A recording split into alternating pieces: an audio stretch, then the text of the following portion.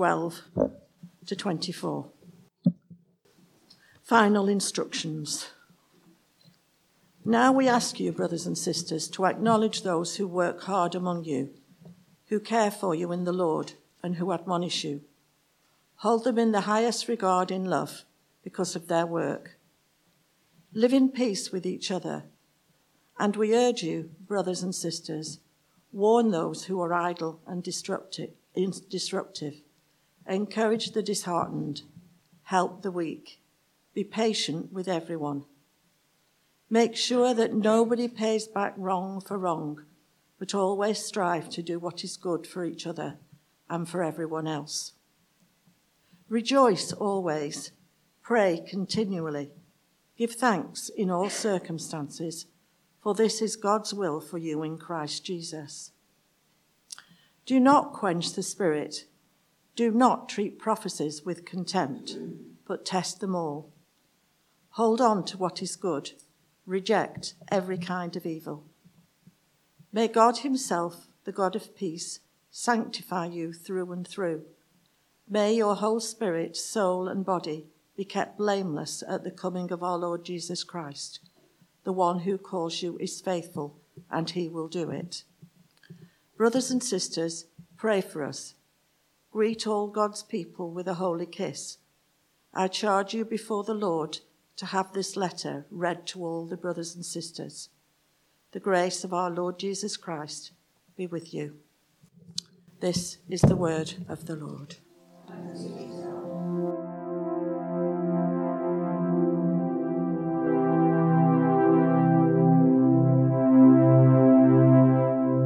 Let's pray together.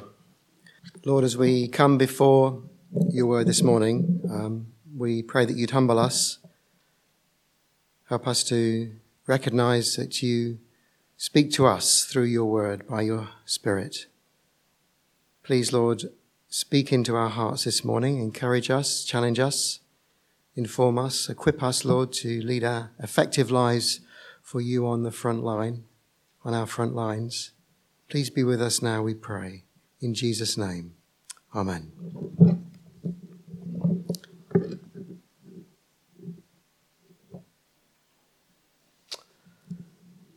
I wonder what your family is like.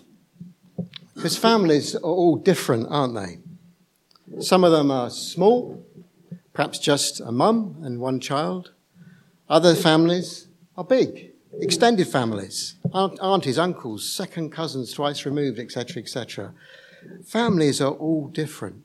But perhaps you don't really have much of a family. And it may be that you actually see the church family as your family.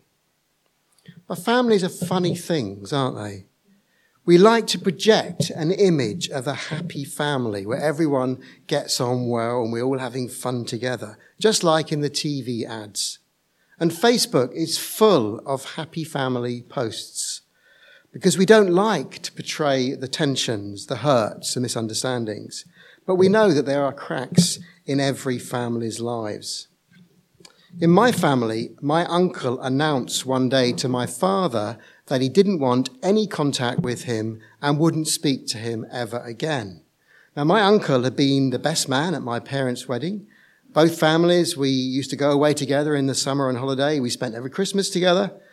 Then both brothers hit their 70s, and something from the past erupted into the present, and they stopped talking.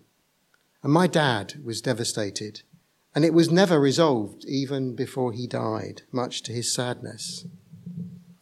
And you may carry a hurt from a fractured relationship in your family, because it can be very painful to be part of a family. So what about our church family? Well, like any other family, we have our ups and we have our downs. But what does the Bible teach about being part of a church family? And what's different about relationships within God's household? We're going to find out a bit more as we delve into this last remaining passage in the book of Thessalonians. Can't say it. and we've been looking at it the last couple of months, this is the last section. And we're going to see how belonging to a church family is important because it can resource us to live effectively from Monday to Saturday as we are the scattered church on our front line. So I've got 3 headings for us this morning. First of all, relationships. It's all about relationships. Relationships towards leaders, relationships towards one another, and relationships with God. So first of all, relationships towards... Oh, that's not very good, is it? Relationship towards leaders. The writer of this letter frequently refers to his readers as brothers and sisters. Well, he could have addressed them as members, or he could have said citizens, or he could have said friends. But no, he addresses them as brothers and sisters. And he does throughout the letter, you'll notice as you read through it. He calls them brothers and sisters because they belong to a family. And I wonder whether you sort of think of other people within the church as your brothers and sisters. Because if you're part of the church, then you're part of a family, and other people are brothers, your brothers or your sisters. When I was in Pakistan, the Pakistani church, the Christians, are really good at this. They actually address each other, like I was called Bhai Dave, which means brother Dave, or I was Behin Irene. They call each other brother and sister, which was a good reminder all the time that you're part of a family. Now, the way you respond to this idea of church being like a family probably depends a lot on how you experience family life, particularly as a child, or even now as an adult. It depends on the kind of relationships perhaps you've had with your siblings and your parents. I had a friend whose parents didn't have a very strong relationship. They hardly ever spent time together. And then my friend came and stayed with my family, and they were deeply impacted by the bond that my parents appeared to have. Because this friend had never imagined that a married couple could actually enjoy spending time with each other, and that they could actually speak to each other in kind ways. Not that my parents were perfect, far from it. But he was used to seeing parents living separate lives. He was used to seeing the only words that were uttered were unkind words. So for him, that was a big revelation of what family life could be like. And it may be the same for us as we come into the church family. If you're new to church particularly, you may for the first time see that people really love each other. They care about each other. And we may be exposed to different attitudes and ways of behaving, good things that we can learn and imitate. But sadly, we may also be disappointed as we see at times brothers and sisters can hurt one another. But relationships in church matter. And the first kind of relationship that Paul highlights in it is relationship with leaders. Look in verse 12. He says, "Now we ask you, brothers and sisters, to acknowledge those who work hard among you, who care for you in the Lord and who admonish you. Hold them in highest regard in love because of their work. Live in peace with each other." And as we read these instructions to the early church in Thessalonica, we don't actually know what their experience of their leaders had been. It may have been that their leaders had been very harsh and heavy-handed. It's possible also that the members of the church have been disrespectful towards their leaders. We don't know. But what's clear, Paul is saying that it's God's will that in every church there are leaders, not one leader, not just a vicar, but lots of leaders within a church. And Paul has 3 important things to say about leaders in verse 12. First of all, Paul says, acknowledge those who work hard among you. So the church family is a place where we need to recognize and accept leadership. But what should these leaders be like? Well, they're not supposed to dominate and organize everything. One writer puts it like this. He says, leaders are not meant to monopolize ministries, but rather to multiply them. You see, leaders are not just people who are there to fill a position or carry a title. They're supposed to work hard. Ministry is hard work, whether we do it as a voluntary capacity or in a paid capacity. And I'm very aware that many people who are in leaders within our church have worked a full day at work, and then they're coming out in the evening for a meeting or for an event as well. Or maybe they even retired, but they've had an even busier life, doing 101 million things, and then coming to do something as well. And I know that most people think vicars only work one day a week, but actually, we're supposed to work hard. Ministry is hard work. It isn't just a position to boost our egos. Secondly, Paul describes leaders people who care for you in the Lord. The leader's role, whatever the leader might be, from a home group or youth group or whatever it is, their role is to care for their brothers and sisters. And of course, the greatest example of a leader that we have is in Jesus himself, a servant leader who took a towel and washed the feet of those he was leading.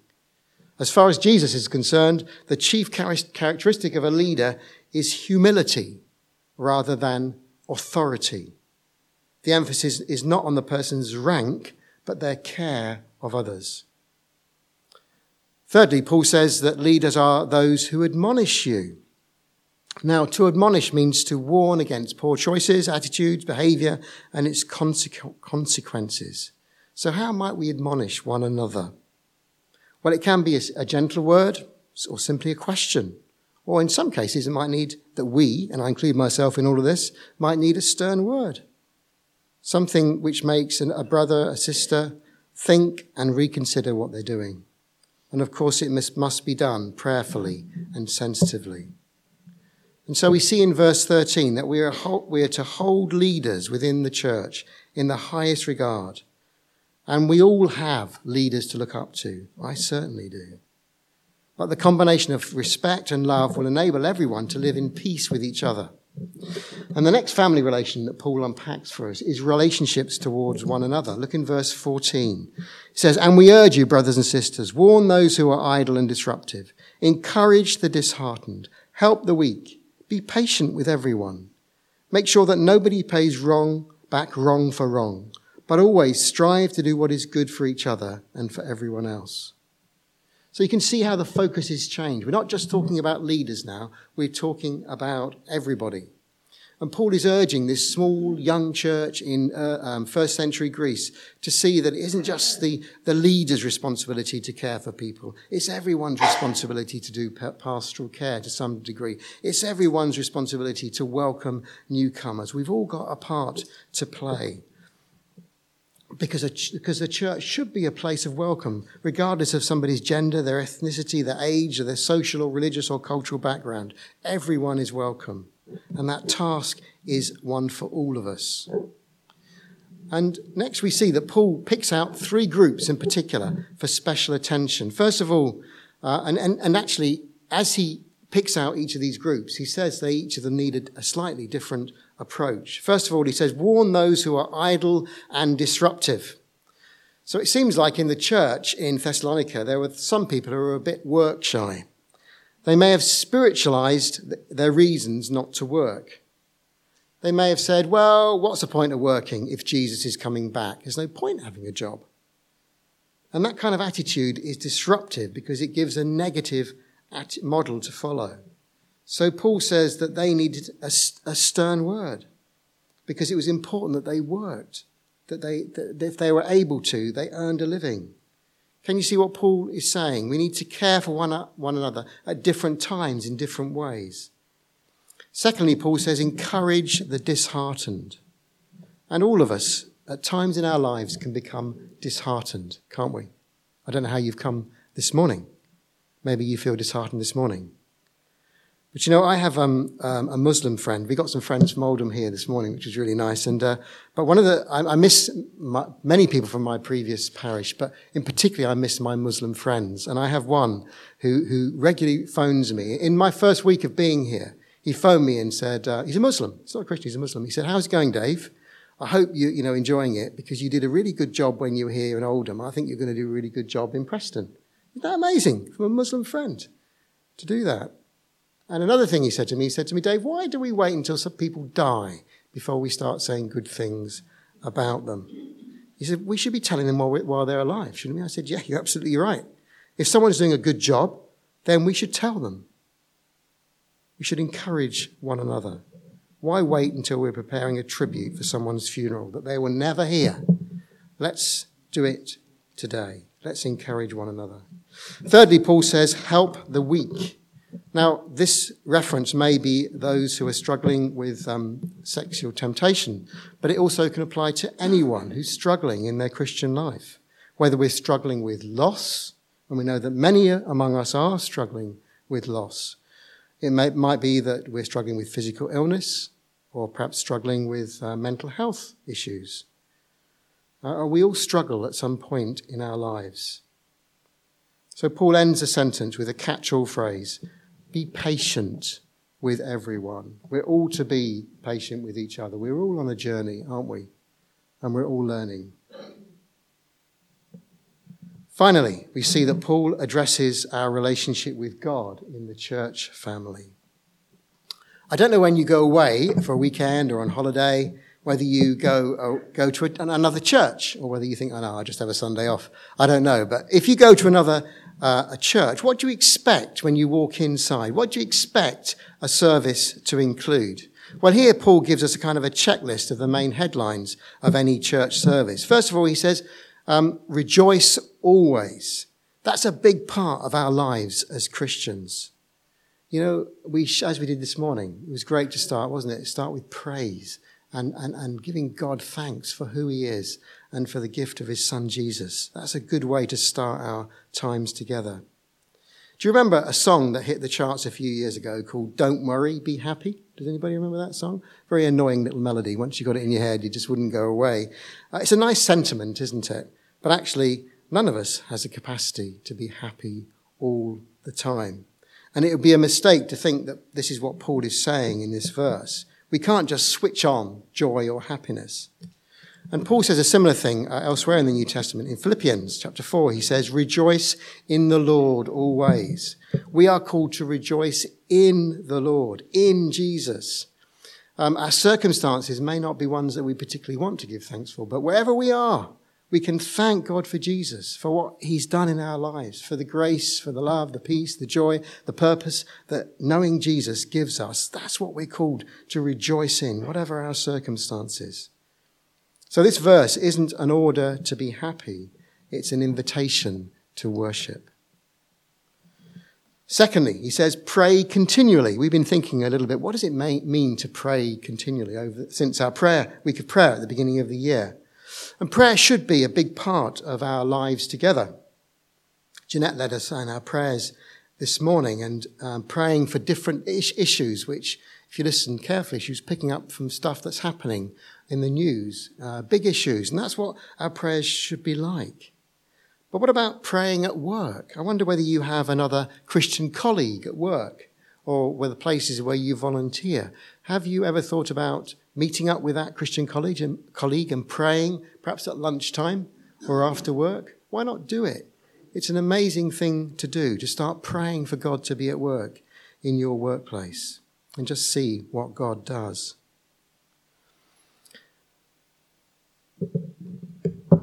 But we also see that thankfulness should be a big part of our Christian lives, that discipline of giving thanks to God for our situations and our lives. Finally, we see that we need to listen carefully. The part of our corporate lives together is about listening to one another and listening to God.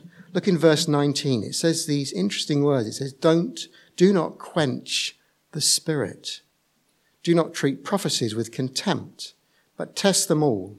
Hold on to what is good and reject every kind of evil. Do not quench the Spirit. So that's suggesting that somehow we can stop the work of the Holy Spirit amongst us.